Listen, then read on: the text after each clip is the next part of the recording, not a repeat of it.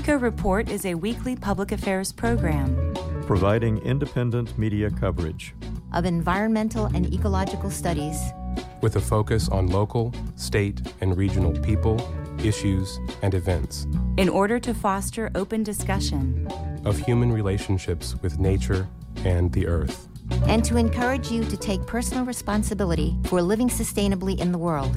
Eco Report is produced by an independent team of volunteers working at the studios of Community Radio WFHB in Bloomington, Indiana, and financially supported by listeners like you.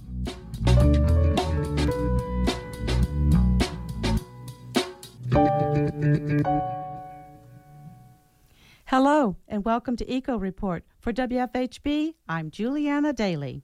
And I'm Frank Marsalek. Later in the program, we have part 3 of an ongoing series from Environmental Correspondent Zyro Roze. He speaks with eco-architect and sustainability pioneer Bill Brown. In today's installment, they address retrofitting existing structures like the university's historic limestone buildings, how to source sustainable materials to offset climate change, and how construction methods impact indoor air quality. And now for your environmental reports. News at IU reports that to build on its legacy of helping its students and alumni contribute to efforts to find solutions to pressing global challenges, the Indiana University Kelley School of Business is establishing the Institute for Environmental and Social Sustainability. Nearly 45 professors representing every department at Kelley School in Bloomington and Indianapolis are actively engaged in research involving environmental and social sustainability. The Institute will enable the school to better support and broaden these activities while also offering new courses and educational opportunities for students.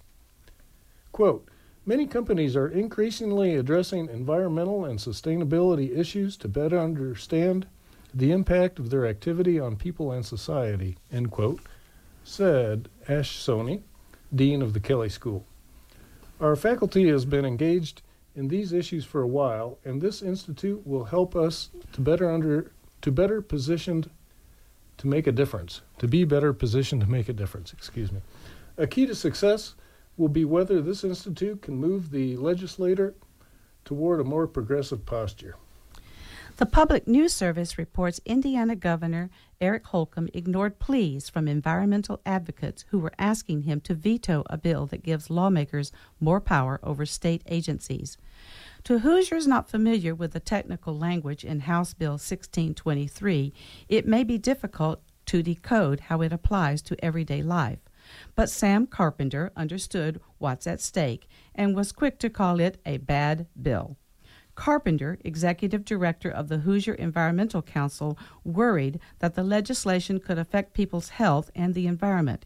He said it creates more paperwork for state regulators dealing with the ash left behind when coal is burned to make electricity and collected in ponds, most of them unlined.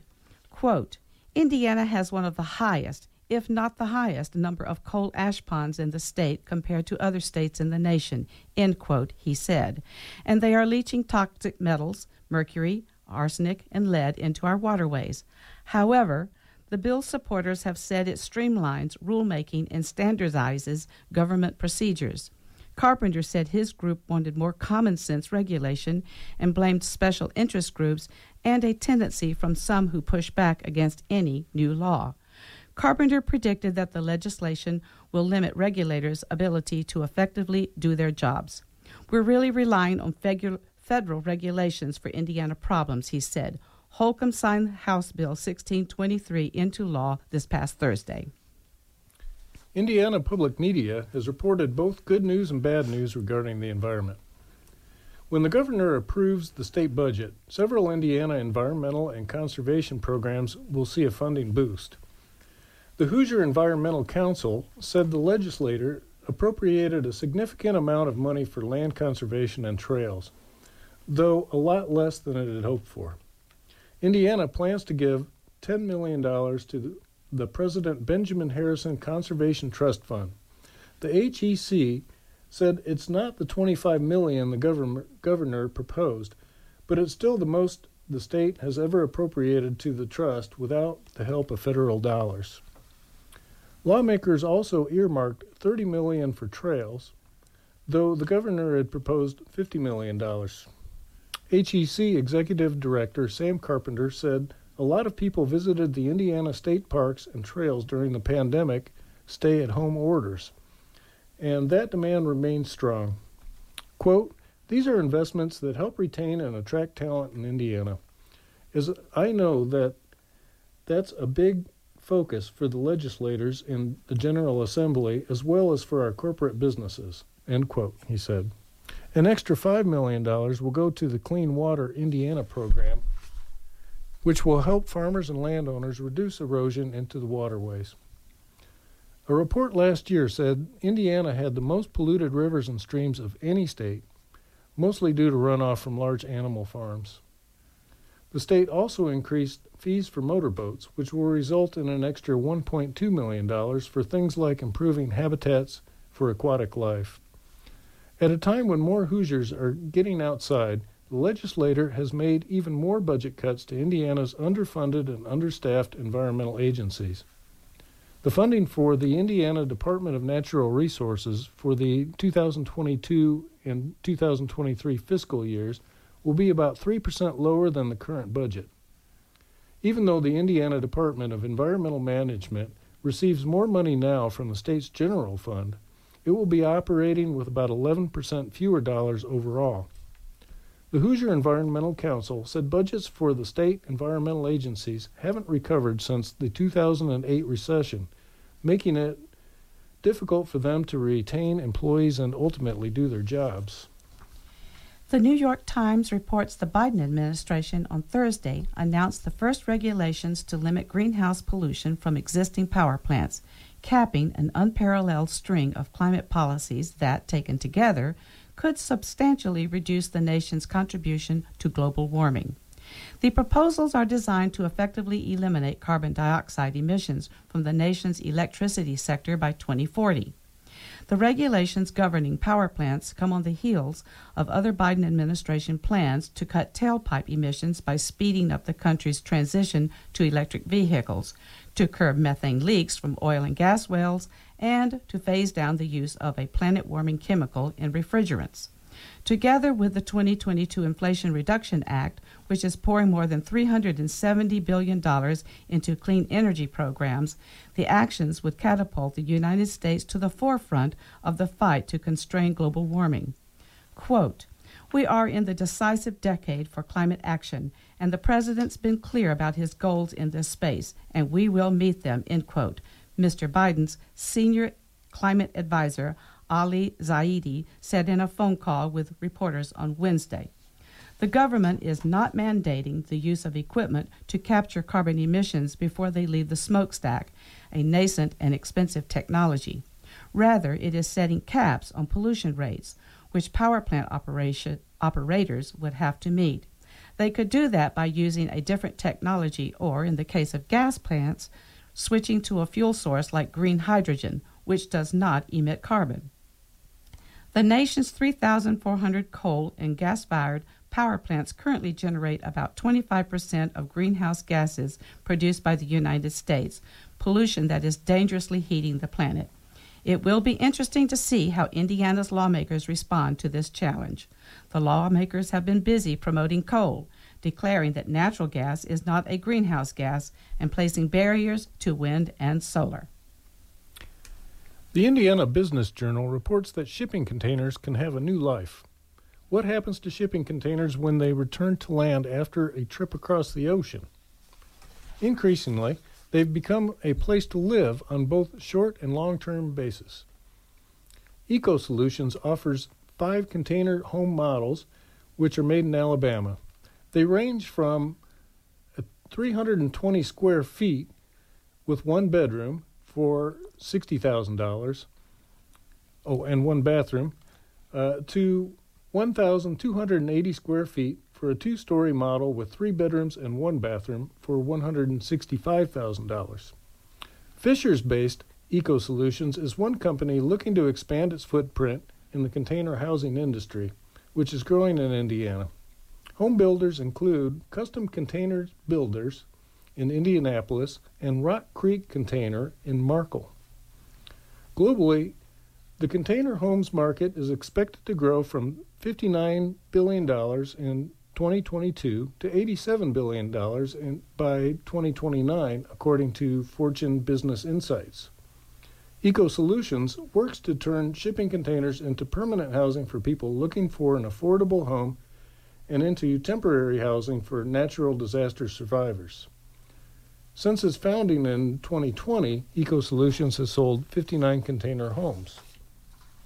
Quote, across from the United States, we see a lack of housing in general, as well as attainable housing for individuals to be able to get into, end quote. Eco Solutions President Peter Rodriguez said. Manufacturers like Eco Solutions are permitted to use two types of shipping containers, one-use containers that have crossed the ocean a single time, and wind and watertight containers that have taken 7 to 10 trips across the sea. While Alabama allows containers that have been used multiple times, Indiana only allows one-use containers to be repurposed. Over the course of the next 100 years, climate change will create millions, even hundreds of millions of refugees. Many will leave coastal cities seeking higher ground. And now we go to Zyro Roze with part 3 of his interview with Bill Brown of Indiana University's Environmental Resilience Institute as they discuss how much energy is used in the built environment, embodied carbon and adaptive reuse of older buildings, sustainable materials like certified timber, and the holistic health conditions to consider when building green.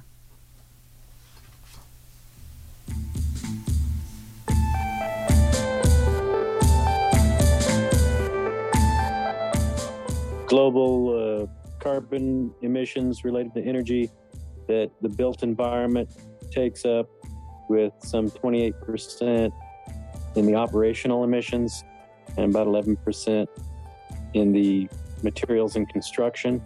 So I don't know how many people realize that basically a third of energy use for heating, cooling, and powering is actually related to buildings. You know, people think about cars and larger infrastructural things, but making an impact on the buildings and the homes is a pretty considerable dent in the climate change issue.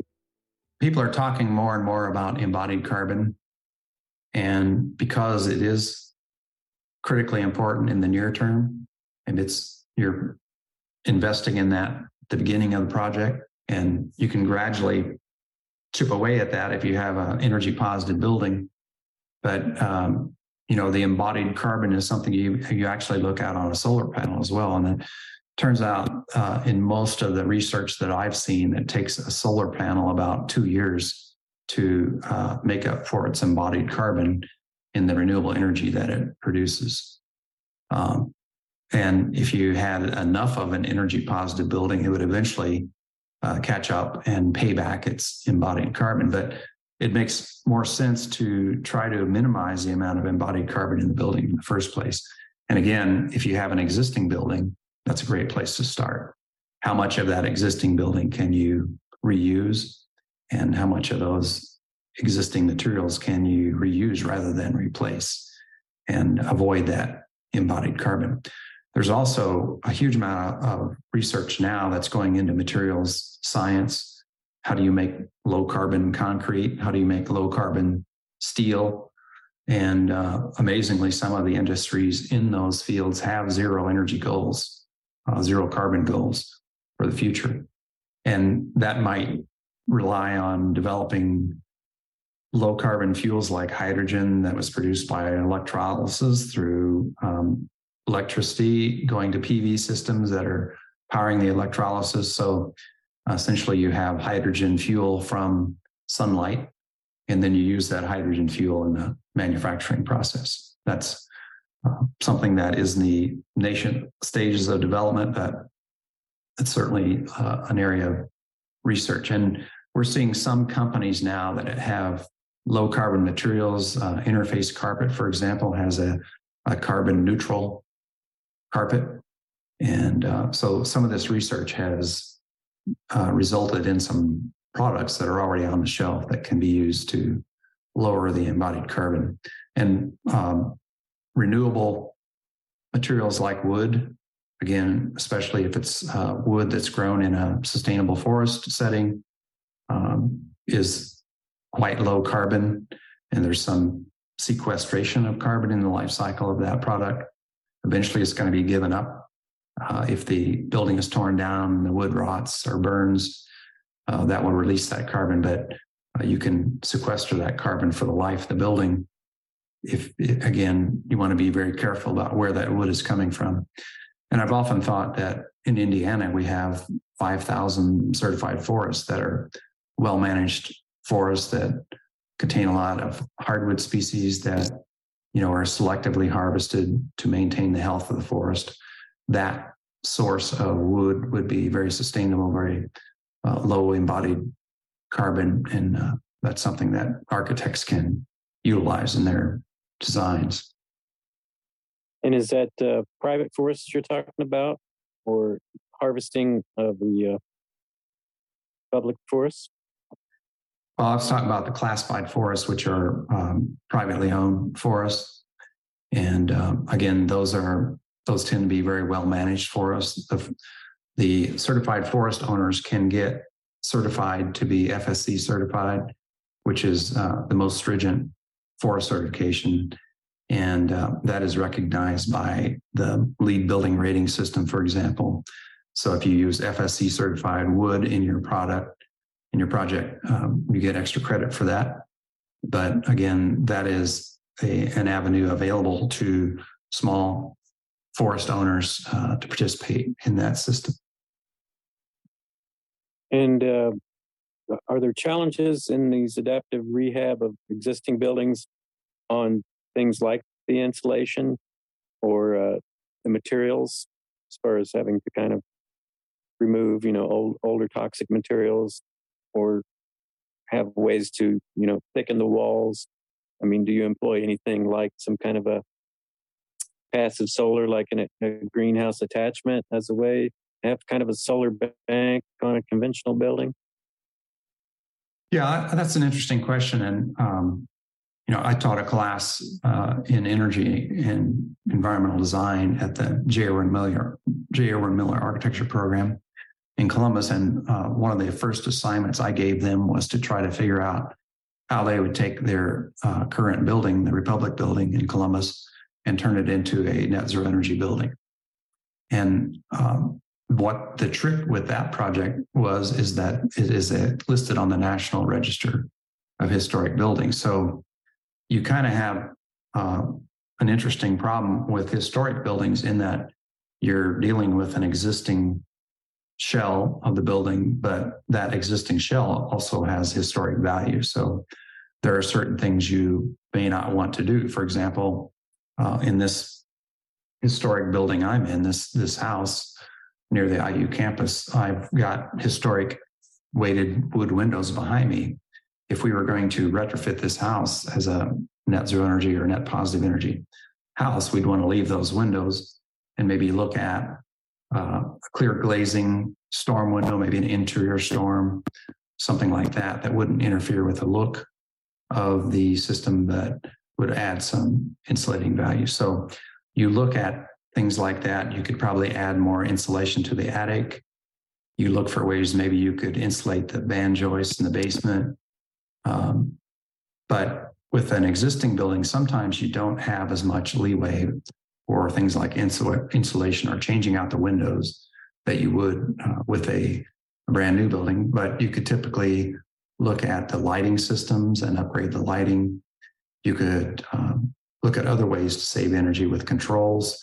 You could electrify the systems, go with a high performance electric heat pump or geothermal.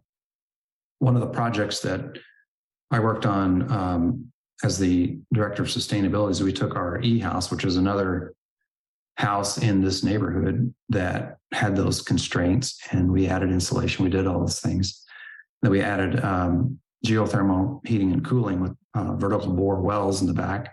There's only like 5 feet of space in the back of the house to deal with. We put in 250-foot boreholes and did geothermal, did LED lighting, upgraded the controls to sensors, and we put as much solar on the back roof of that house as we could, and we got near to net zero energy, but not quite there. I've often thought we need to add a back porch or something that would bring that up to energy positive, but pretty close, even with an old 1932 house. So I encourage people to reuse the existing buildings and add as much solar as you can to try to bring it up to net zero or energy positive. But you've already done a great thing by preserving that embodied energy, embodied carbon in the structure. And you've reused a piece of history and probably saved some money in the long run. And I suppose you did a lot of that on the Indiana University campus with the historic limestone buildings. Yes, IU is a great example of that. They've done a number of LEED Gold certified buildings that were existing buildings. And that's a trick to pull off, but can be done. And again, there's green building rating systems that are specifically for existing buildings. And you can do just operations and maintenance, or you can do major renovations. So IU has done a number of those projects that were existing limestone buildings that you really can't do a lot of changes to. But the other thing about a commercial building is they tend to be ventilation dominated. You have a lot of ventilation air in a commercial building. You're sucking outside air in, you're exhausting your conditioned air. So a lot of times the insulation is not the key thing. It's the ventilation rate, which is important. And, the other thing that I've taught my architecture students is that it's not just the energy that we should worry about. It's not just the embodied carbon we should worry about. We also need to worry about the people and their health. And so sometimes you have a trade-off between, say, ventilation rate for health and ventilation rate for energy savings. And you want to try to err on the side of health and make those systems perform as well as you can to reduce the energy consumption. But I have learned that it's not a good idea to increase energy efficiency at the cost of human health, because most of the cost in any building that's occupied is going to be the people in the building, and their health is important. Their productivity is important, and whether they come back the next day is important. So you don't want unhealthy buildings that make people sick. And that's another part of the puzzle that I think is very important that we consider. Yeah, that's definitely probably the most often the afterthought is what I call a holistic health consideration of volatile organic compounds and things that build up. If you make a place ultra tight, you're holding all of those emanations in that's coming off the furniture and getting chemical buildup in people. Do you address materials and things that are going into the building for that consideration a lot? Absolutely. You don't have to worry so much about ventilation if you don't have poison in the building. So keeping hazardous materials out of the building and then ventilating, those are two key strategies. And it's become a lot easier to select materials that are not hazardous. There are various material rating systems out there now, and there are lists that architects can refer to and homeowners can refer to kind of get to those green lists and those safe lists that are important to consider.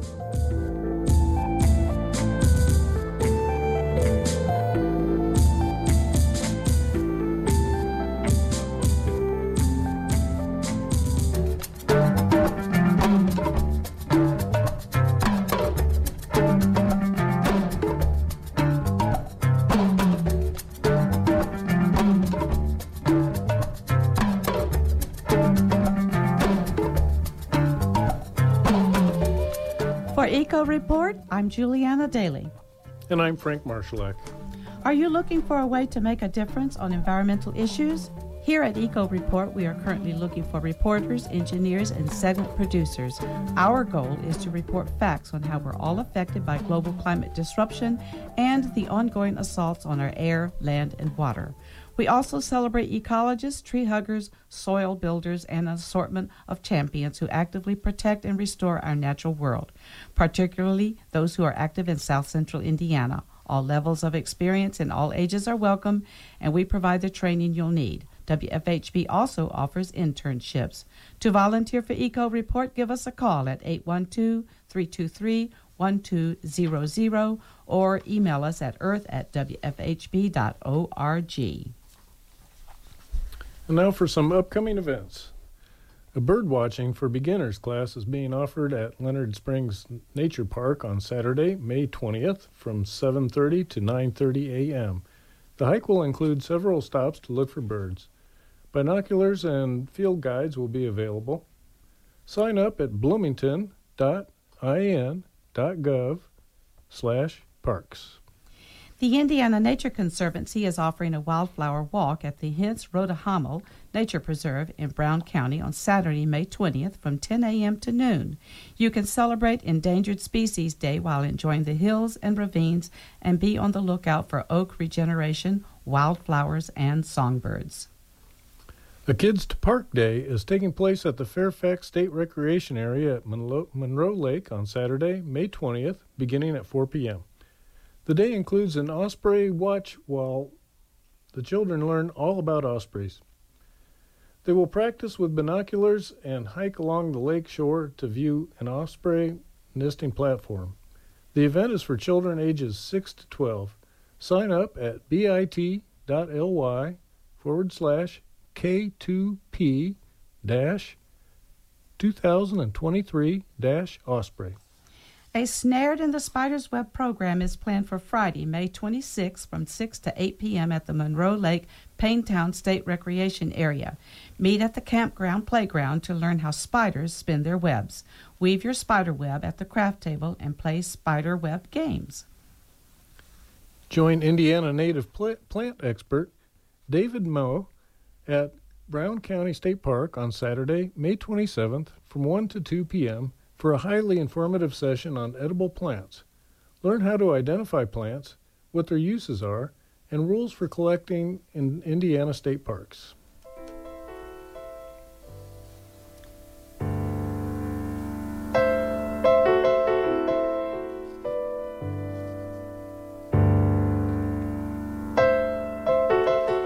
And that wraps up our show for this week. Eco Report is brought to you in part by MPI Solar, a Bloomington business specializing in solar hot water, solar electricity, and solar hot air systems. MPI Solar designs and installs solar power generation systems that encourage independence and individual responsibility. Found locally at 812-334-4003 and on the web at mpisolarenergy.com. This week's headlines were written by Norm Holy. Today's news feature was produced by Zyro Roze and edited by Noelle Herhusky-Snyder. Julianna Dailey assembled the script, which was edited by Zyro Roze. Julianna Dailey compiled our events calendar. Cade Young and Noelle Herhusky-Snyder produced and engineered today's show with Brandon Blewett. For WFHB, I'm Julianna Dailey. And I'm Frank Marsalek. And this is Eco Report. You've been listening to the Eco Report, a volunteer-powered production of Community Radio WFHB in Bloomington, Indiana. Available for download and podcast at news.wfhb.org. Eco Report is your independent, ecologically inspired news source for South Central Indiana, bringing you news that the Earth wants you to hear. Send your comments, suggestions, and story ideas directly to the Eco Report staff. The email address is earth@wfhb.org. That's earth@wfhb.org.